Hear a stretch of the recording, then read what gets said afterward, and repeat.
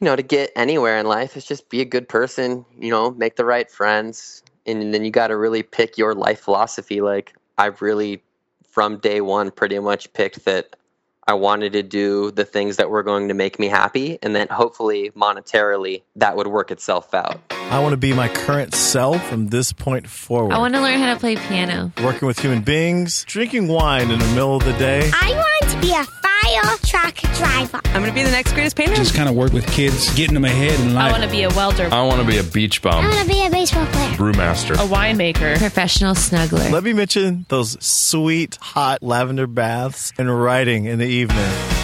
What's up, everybody? This is Blake Fletcher, the half-hour intern. In today's episode, I interview Casey Badger about, and I think this might dethrone the cat behavior consultant for possibly the strangest career ever. He is both a professional BMX rider and a professional fisherman. So I don't really want to give anything away or spoil anything, so I'll leave everything to the actual episode. But I just want to say it's so interesting because I met someone last week and they were asking me about the show and they were asking about what kind of the weirdest or most interesting, shocking person that I ever interviewed was.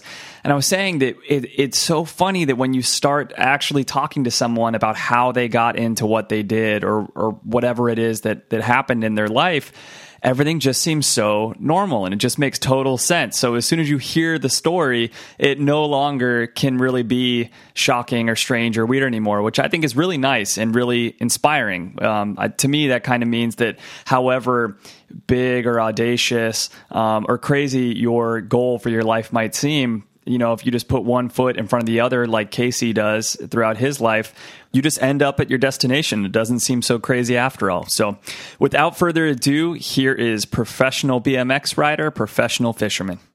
Casey, welcome to the show, man. Thanks so much for joining me. Thanks for having me. Absolutely. So a little background for everyone. A mutual friend of ours lives out in Phoenix, Arizona, which is where you live, and he's actually the guy that designed my logo. And when we were going back and forth in conversations while he was designing my logo for me, he was like, man, I really like the show and blah, blah, blah. So you're looking for people with interesting jobs, right? And I was like, yeah. He's like, well, let me try to think he couldn't think of it right away. He's like, let me try to think if I know anybody that has an interesting job. And then he called me back the next day. He's like, oh yeah, I totally know someone that's pretty interesting. I don't know if you want to interview him. He's a professional BMXer and also is basically now a professional fisherman as well. I was like, you have got to be kidding me, dude. That is probably the most interesting person I'm ever going to interview in my entire life. So I am so excited for this. You pretty much instantly became my hero when he told me about you, because it sounds like you just really chose the things that you wanted to do in your life, which is kind of what this show is all about. So I'm really excited to learn more about you and what you've been doing. Awesome. I guess I have pretty big shoes to fill when you put it in words like that. Definitely, no pressure. It might not be as cool as you think it is. Yeah. We'll see about that. So I guess we should probably start chronologically. So you were doing BMX before you were fishing. So at what age did you start not riding a bike, but at what age did you start really getting serious about BMX?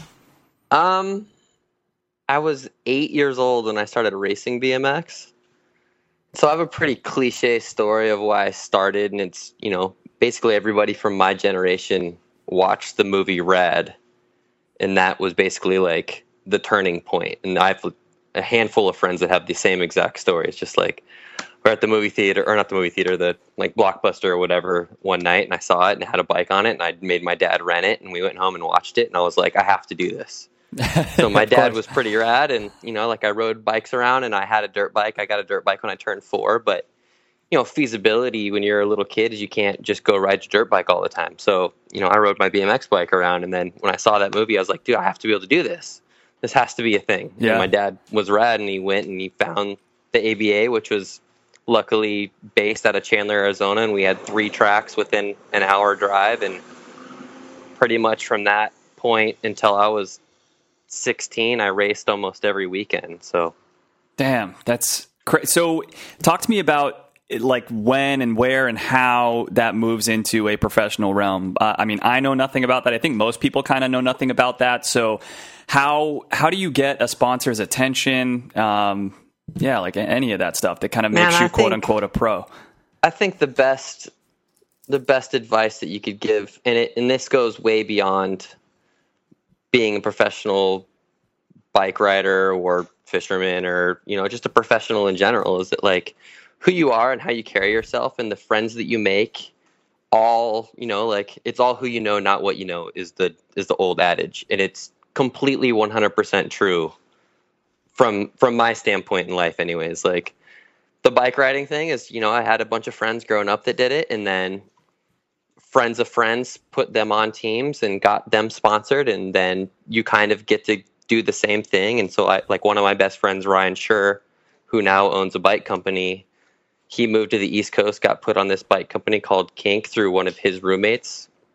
And then I got a call like a couple months later, like, hey, do you want to ride for this bike company? Like, I've been telling them about you and they want someone on the West Coast and you're in Arizona and whatever. And I'm like, yeah, of course. Like who would say no to that? Like, man, that's so cool. And it's so good to hear yet another story like that. I feel like, but 90% of the people that I interview have something like that happened in there, and everyone talks about how fortunate they were and that they just got lucky. And obviously, hard work and trying to be in the right place and all that takes, has a lot to do with everything. But yeah, man, like you just said, I mean, people and connections are kind of the most important thing. Yeah, and you want to be that person, like it sounds hard because you don't want to try to be the person that everyone wants to hook up, right? So like naturally being outgoing and being a good person, like it goes a long ways, like definitely.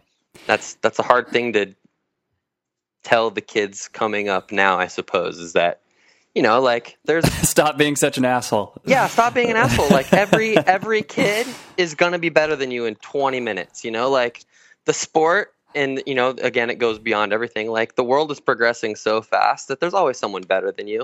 Yeah, there's definitely. always someone that is going to be better than you or forever. It's whatever it is outside of that puts you into those positions to, make other people want to. Basically, what you're doing as a professional bike rider is that you're just an advertising key, I guess. Like you want people to try to ride like you or be like you or. You're selling product. So tell us a little bit more about your story then. So you get this sponsorship with Kink. Was that your first sponsorship? No, I had like little bike shop sponsorships and stuff before that just from racing. But, like even going into that, like I was 17. No, I was older than that. I was like 19 at the time. I just graduated high school.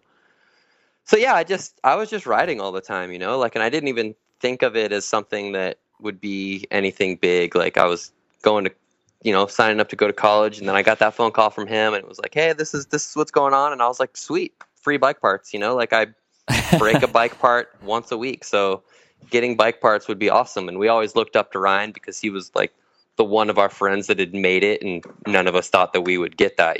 Like, and then I got that. Yeah, and it kind of just snowballed from there. Like I started traveling a bunch and filming video parts, and I got lucky with the group of sponsors that I acquired throughout that career that I never got forced to go to contests. I never got forced to do anything that I didn't do because I wasn't doing it before. It was just whatever I wanted to do was good enough, like I would get photos in magazines, I'd get a couple interviews here and there and film video part for those companies and whatever, and that was my job requirement. Yeah.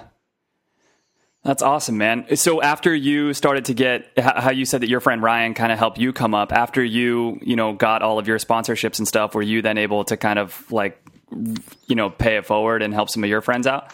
Totally. Like one of my good friends growing up was a few years younger than us, and his name is Sean Sexton. And, like when I got into the position that I could like kind of sway to put people on the team, like he was number one. Like he was that kid that I was talking about that could literally do whatever he wanted on a bike, and he was super happy and whatever. And so, by the time that I was old enough and in the position to put someone on the team, like he was a no-brainer. He was my first pick. That's awesome, man. That's so cool.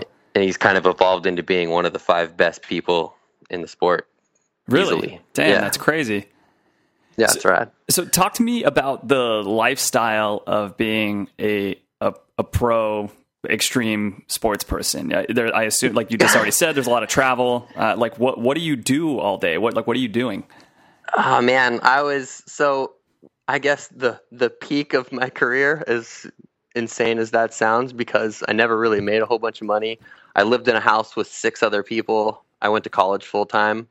Basically, what riding bikes for a living allowed me to do was not have a job and go to college. Like, granted, it took me 8 years, almost 8.5 years, to get a 4-year bachelor's degree because of bike riding. But at the same time, I didn't have to work. So I could, when I was in town, I could go to school and focus. Dude, that's awesome. And that's so great that you even did that, and that you didn't just say, forget about school and just try to, ride your bike.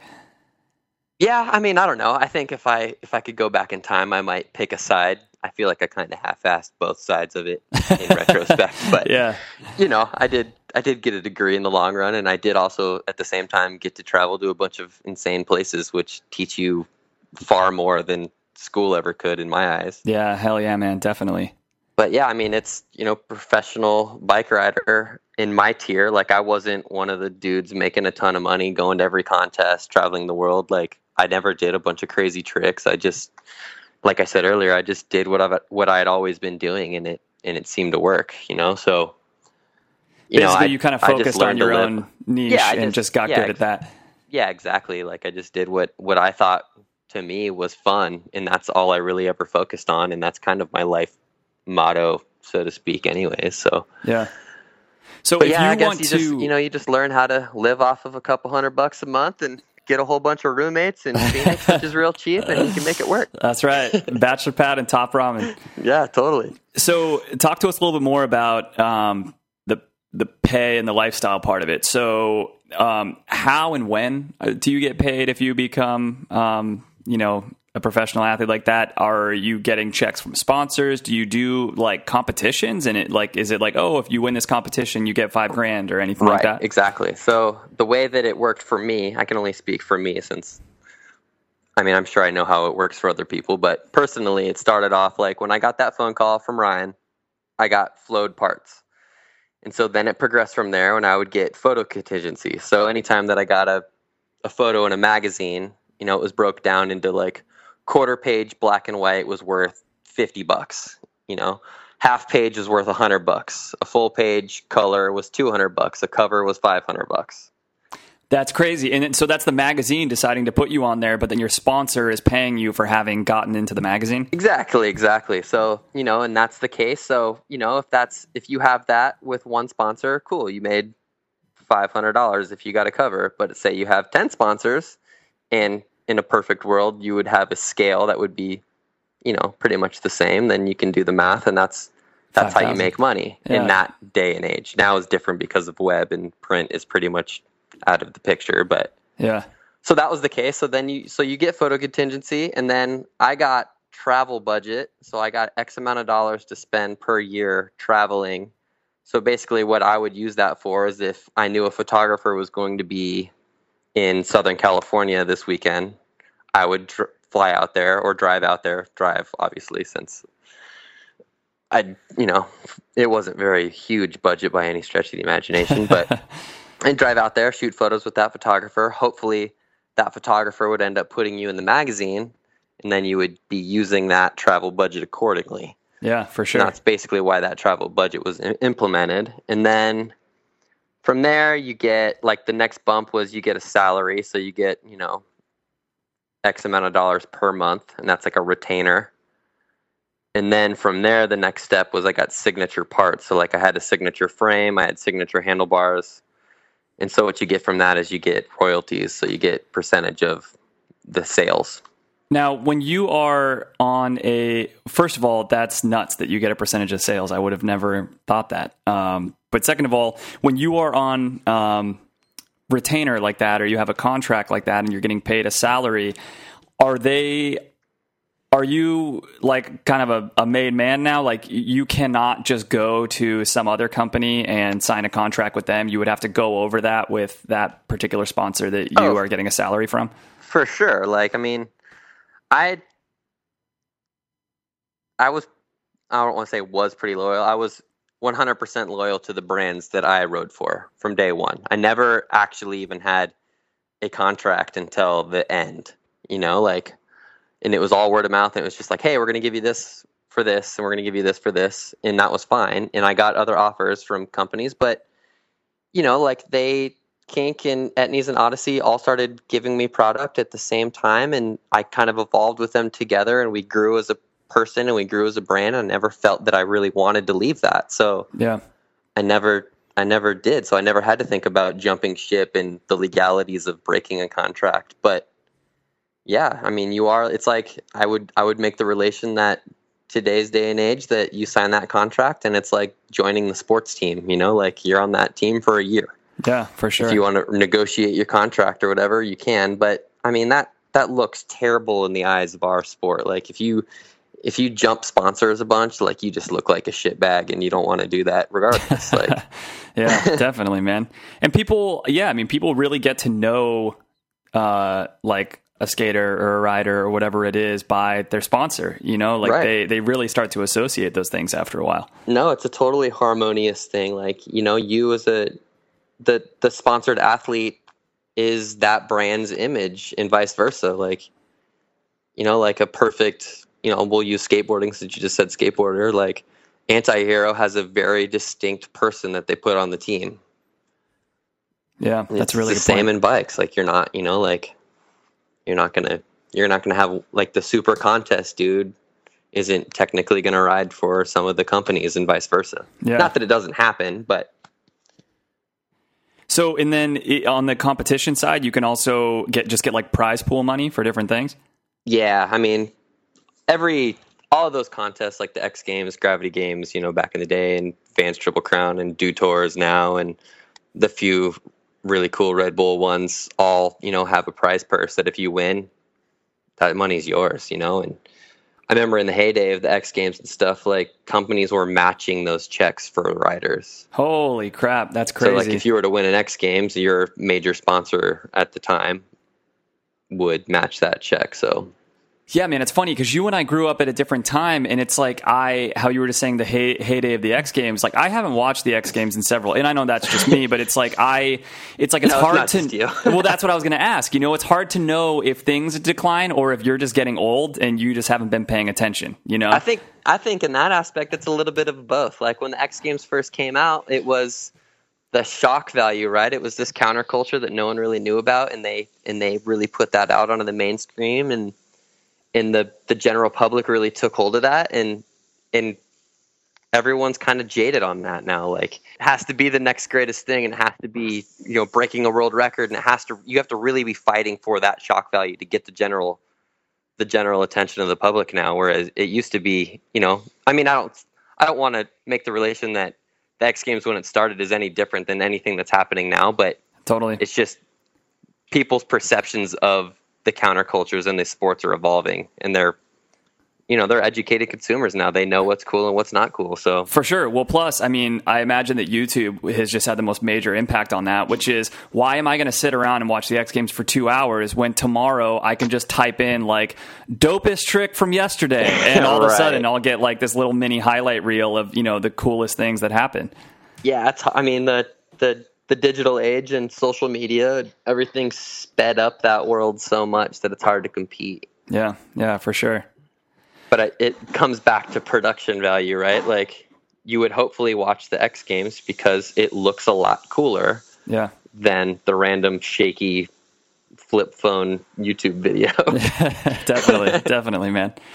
So, all right, let's transition into the fishing part. So this is where I'm glad that we just touched on the whole entire aspect of age and getting older.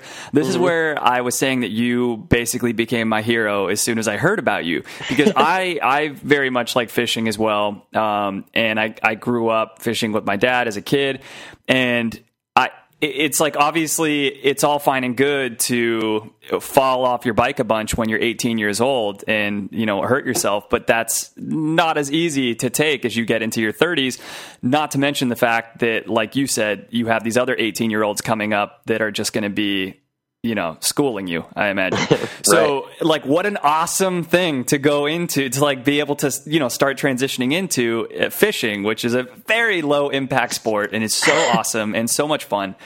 So how the hell did this all happen? Like, how did you end up getting a sponsor fishing? Man, straight up dumb luck.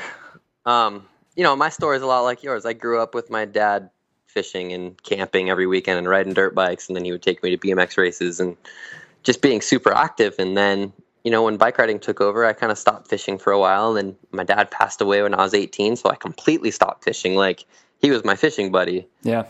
So, fast forward when I was starting to realize that I like to do other things other than solely ride my bike. A bunch of friends and I went camping on a camping trip, and I went to my parents' house and I went to my mom's, and I was digging up all the old fishing stuff just to see if I could still do it. Like, I only fly fished basically from when I was probably I would say like 7 or 8 or so. About the same time I started riding bikes, I learned how to fly fish. And okay, that's good. This is something I wanted to ask you about later. So sorry, keep going. But I found it so interesting that I've seen only photos of you fly fishing. I was like, man, that's so weird. Yeah, so we'll go back to that. But so, when I did that forever, and then I got that stuff when we went on a camping trip, and I caught one fish on the camping trip, like pretty much right away. And I was like instantly back to being hooked. And I was like asking myself, like, why the fuck did I not do this the last 10 years of my life? Like going on all these crazy bike trips. Like, I went to New Zealand for 10 days. Like, that's the epitome of trout fishing in the world, is New Zealand. Yeah. And I went there on a bike trip, and I could have been fishing as well, like totally just realizing, looking back, and then I was completely addicted to it again. Like, every single moment of the day I was like looking up where I could go fishing around my house and what I could do. And I started going back to all these spots that I went to when I was a kid, like all these neighborhood lakes in Scottsdale where I grew up, and golf courses and whatever, and just like remembering how much about fishing and fly fishing that I loved. And it kind of just snowballed, and I went on a couple trips and just documenting it. And then it kind of leads back to social media and the new world that I posted a couple photos, and I was at work one day, and I'm sitting there and I get a random email like, hey, I have a fly fishing question. And, at the time I was getting those questions a lot from like other bike rider kids and BMX people and whatever. And, I kind of would field some of the questions, and some of them I would kind of blow off. I didn't know like how genuine they were. And I can't sit around all day and talk about fly fishing. Yeah. I would rather be doing it. So luckily it was a slow day at work and I didn't have anything to do. So I just sent an email back. I was like, yeah, shoot, like, what's your question? And it ended up being the guy by the name of Emiliano Granado, who basically is just a really cool dude in general, but he does a bunch of crazy photography work for some outside magazines, a bunch in the road bike industry. And he's like, hey, I got a client, this company called Reddington.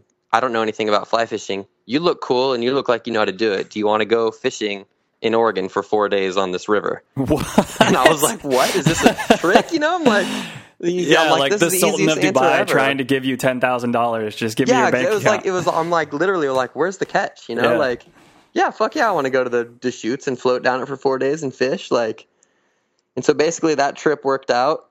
We went on a trip with looking at it now, was a pretty rad group of characters. Like this dude Cole Maness, who does Rafa, and really rad road bike dude Emiliano and Daniel both do this thing now called Yonder Journal, which is like adventure times 10,000 on bikes and road bikes and whatever. They also do Manual for Speed. And then like another group of people that are all pretty rad in the outdoor world. But I was so green in that time that I knew nothing of any of these people. Like, I just knew that I was fishing. Yeah. And we went on that trip, and I was pretty much the only one on that trip that actually fished, right? Like, the rest of us were just there to be cool and look rad on the river and shoot product shots, basically, and lifestyle shots for Reddington. And from there, like, I ended up, just making the right contacts on that trip. And then it snowballed. A year later, I got another random call from the marketing manager at Reddington, like, hey, last minute, but we need someone to basically shoot photos and do a product shoot again in Oregon. We'll fly you up. Are you down? And I was like, yeah, of course. And then from there, it became a little bit more official where, I hung out with that brand manager and the marketing people, and they kind of realized that hopefully that I was someone that was worth investing in, and they were kind of rebuilding the brand from that point on and taking it in a new youthful direction. And they kind of put me on to help that out, so to speak. Yeah, I wanted to ask you about that because it very much seems like that. If you go on their website and then the whole entire video series that they made, that one of the episodes is all about you. It seems like they're trying to push this whole like youth new wave fishing thing, which is freaking awesome because I have to imagine that the amount of people fishing is declining. And it's great that they're trying to go after a younger demographic. So that is kind of their thing right now is getting a younger fishing demographic. Totally. Reddington's philosophy on fishing is that it doesn't need to be this crazy grandiose experience. Like, you don't need to fly to the southern tip of Chile to catch a trout, like there's water everywhere. There's fish in pretty much all of those water. It's super accessible. Fly fishing doesn't need to be looked at as this rich man sport, which it has been for the last 40 plus years, which is ridiculous because it's like the cheapest thing that you could start doing. Totally. I mean, they make really good product at a really great price, and that's what it is. Like, it should be totally affordable for someone in their 20s, early 30s to pick up a fly rod and be able to fish whenever and wherever they want. Yeah, definitely. Man. And fly fishing in general has that mystique more than anything, that it is super expensive and you have to go to these crazy places to do it. And that's not necessarily the case. Yeah. Yeah. So talk to us a little bit about, and I'll definitely put a link to your video on my website because I think it's fantastic. And talk to us a little bit about urban fishing. It's so funny because you mentioned, fishing with your dad when you were younger, and something that I would never do with my dad because I was always kind of embarrassed. But every summer we would go to Palm Springs and rent a house on golf courses out there in PGA West. And every freaking day, my dad would go out, like when the sun was starting to go down, my dad would go out to all the water hazards on the golf course and fish in the water hazards. And like sometimes I go and like talk to him, but I was like so embarrassed, and like nervous, like, dude, you're not supposed to be fishing in here. What are you doing? And it was never a problem or anything. And then I saw that video of you and you're just fishing, and same thing, like water hazards, or like in one of the shots you're fishing behind like a car dealership in the middle of like, metropolitan Phoenix. Yeah. Talk to us about urban fishing and, like you said, just fishing absolutely anywhere. Yeah, I mean, that was part of the being overly addicted to fishing, or still being overly addicted to fishing, is that like, I didn't have the time to drive 3 hours to go fish a trout stream in Phoenix, so I would fish whatever water was around. And I think coming from BMX and I guess being used to doing things illegally, like I was never scared to jump a fence and ride in someone's backyard pool. So why would I be scared to break into a golf course to fish the pond? I'm going to get kicked out the same. Yeah.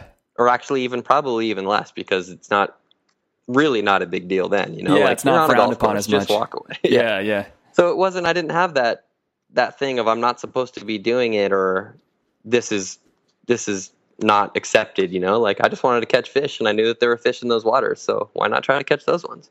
Yeah. Man, that's so cool. So what types of fish can people expect to catch in their local neighborhood or their local city? Obviously all these things are populated with fish. Is there kind of more common fish that are used to populate? Yeah, for sure. I mean, they put those ponds on golf courses are put there as water hazard, but they're also making these little swamps that are going to house tons of bugs and vegetation. So most, I don't want to say all, they'll plant carp, because carp will basically eat their body weight in vegetation and little, insect larvae per day. And then largemouth bass are pretty easily readable, and those are easy to get. So pretty much I would say that most of those golf course ponds, you could catch carp and bass in every single one of them. So I have never caught a carp before. Largemouth bass was the main thing I used to fish for as a kid. And also we would do some trout fishing in rivers while camping. But largemouth bass I always loved because, I mean, they hit, aggressive. They're aggressive. So what is a carp like? The 180 degrees polar opposite of aggressive. It's like a catfish. It just sits there when you hook it. No, even catfish are aggressive. So the thing about carp is that they obviously get really big, right? And that's the main draw, is that you want to catch, if you're competitive, like as much of non-competitive person that I think I am, I still want to catch the biggest fish that swims in the water. Mm-hmm. So that's easy. Like you go to those ponds and the canals and whatever around Phoenix, like the biggest fish in them are easily the carp. So carp pose another thing that they're actually probably the smartest freshwater fish as well. They have really big brains, so it's like it turns more into hunting than it is fishing. Like you're watching the fish, you're stalking the fish, you're trying not to scare the fish. You have to be technically perfect. So carp fishing in the last 5 years has really kind of taken off in fly fishing because of those things. It is really hard, and in fly fishing anyways, you're already picking the hardest way to try to catch fish. So yeah, totally. I guess it only makes sense that you want to catch the hardest fish to catch. I didn't even realize that you could catch big fish while fly fishing. I had always thought, as a kid, that you kind of had to use a regular rod if you were going for something heavier. Yeah, that's a pretty big misconception about fly fishing. Like you can catch anything from, finger-sized trout and bluegill all the way up to sailfish. And, we went shark fishing last year in San Diego and we caught a 6-foot mako on a fly rod. Damn, that is insane. And that's a small one out there. Yeah. So I mean, yeah, that's a pretty big misconception. A fly rod can handle anything, and in a lot of cases, it can handle it better. So what advice? Well, yeah, so first of all, sorry, finish your thought. So what? No, just based on like the flexibility of the rod, the length, and the a bunch of technical things, but. Yeah, and you get to feel everything so much more with the fly rod, right? Because of the flexibility. I think that's a good analogy of why you fly fish. I relate it to, everything is about feel. Everything that I've always liked to do is how it makes you feel or the feeling you get, and that is fly fishing. It's really hard, and you're connected to the fish, and you're fooling the fish out of something that you made with feathers and plastic strands. Yeah, that's the cool, closest man. you can get to being the fish, I feel like. Yeah. Well, I think was it on your Instagram? It must have been, because I can't think of who else's Instagram this would have been on, but you were making some sort of fly. Was it like with dog food or something like that you realized that the fish were really into? That's on that video. No, like I got lucky that one of my mentors, basically when I got really back into fishing, was this guy by the name of Manny Chi, and he already had carp figured out. So he lived on these lakes growing up, and he realized that the carp were sitting under these trees, and they would eat these olives that fell out of the trees. So he came up with this fly that looked like those olives. And so one day I was fishing those same ponds, and they're right backed up onto this neighborhood. So there's people out there, and they feed all the ducks, and they feed them bread, and they feed them whatever. And the fish key in on that thing as well, like the same way that the birds do. So the olive kind of, you just tie it in a different color. It'll look like a piece of bread. And then one day I went, and there was a guy throwing dog food into the water. And so I went home, and I was like, it's literally the same fly, just scaled down that Manny had already perfected. But I was just like, well, if he's throwing dog food in, I'm going to make it look like dog food. Definitely. It's funny because in fly fishing, you are, the term is match the hatch. So, that relates to bugs hatching and insect life. But in carp fishing and bass fishing, and they don't eat bugs. Carp eat everything. They do eat bugs. They eat other fish. They eat literally everything that's in the water. But you want to match what they're keyed and honed in on that day. And if it's dog food, I guess you got to be prepared. Dude, I love it. What other piece of it? So let's say someone wanted to get started fishing for the first time right now. As like a new ambassador to the sport, like what advice would you give somebody who wanted to try fishing? Nah, just go do it. There's so much to learn. It's like a never-ending snowball. Fly fishing especially, because there's the mechanics of learning how to actually cast, and that's a big thing, and that kind of turns people off. Like it is different than conventional fishing, but that's a sport in itself, is casting, and that casting is super addicting. And once you figured it out, there's nothing like it. The feeling of a perfect laid out cast is next level. Yeah, and it's like you won before you even caught a fish. Yeah, exactly. So there's all these little hurdles to jump over and little victories. But, from there you learn about, if you're trout fishing, you end up learning about entomology and the larval stages and nymph stages all the way up to adults and flying around. And then when they land back in the water and lay their eggs and die, like you learn every single stage, so you can look at the water and know exactly what the fish are eating. just basically based on that. Like if they're, for example, if you see the back of a fish come up when they're rising and not the head, that means they're eating an emerger. So they're eating a nymph that's coming through the water column to hatch on the water surface. Dang. If you see their mouth, that means they're eating the adult. So they're eating the ones that are actually on the water surface. Yeah. I mean, that's just, like just basically scanning the water and learning that. You can learn exactly all of those entomology stages, and you want to, it goes back to matching the hatch, is that you want to tie the fly or put the fly on that is matching exactly what they're eating. Do you feel that since you have started fishing and you started noticing all these, really observing the fish closely like that, does it have you observing other areas of nature more as well?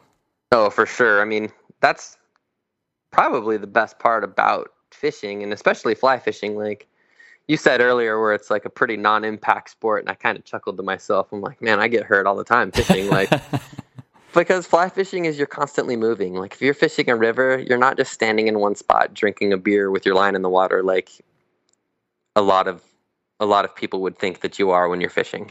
Yeah. I'm like, if I go fish a river, I park at one spot and I hike, probably, on average 2, 3, 5 miles up the river, depending on how much time I have. Yeah.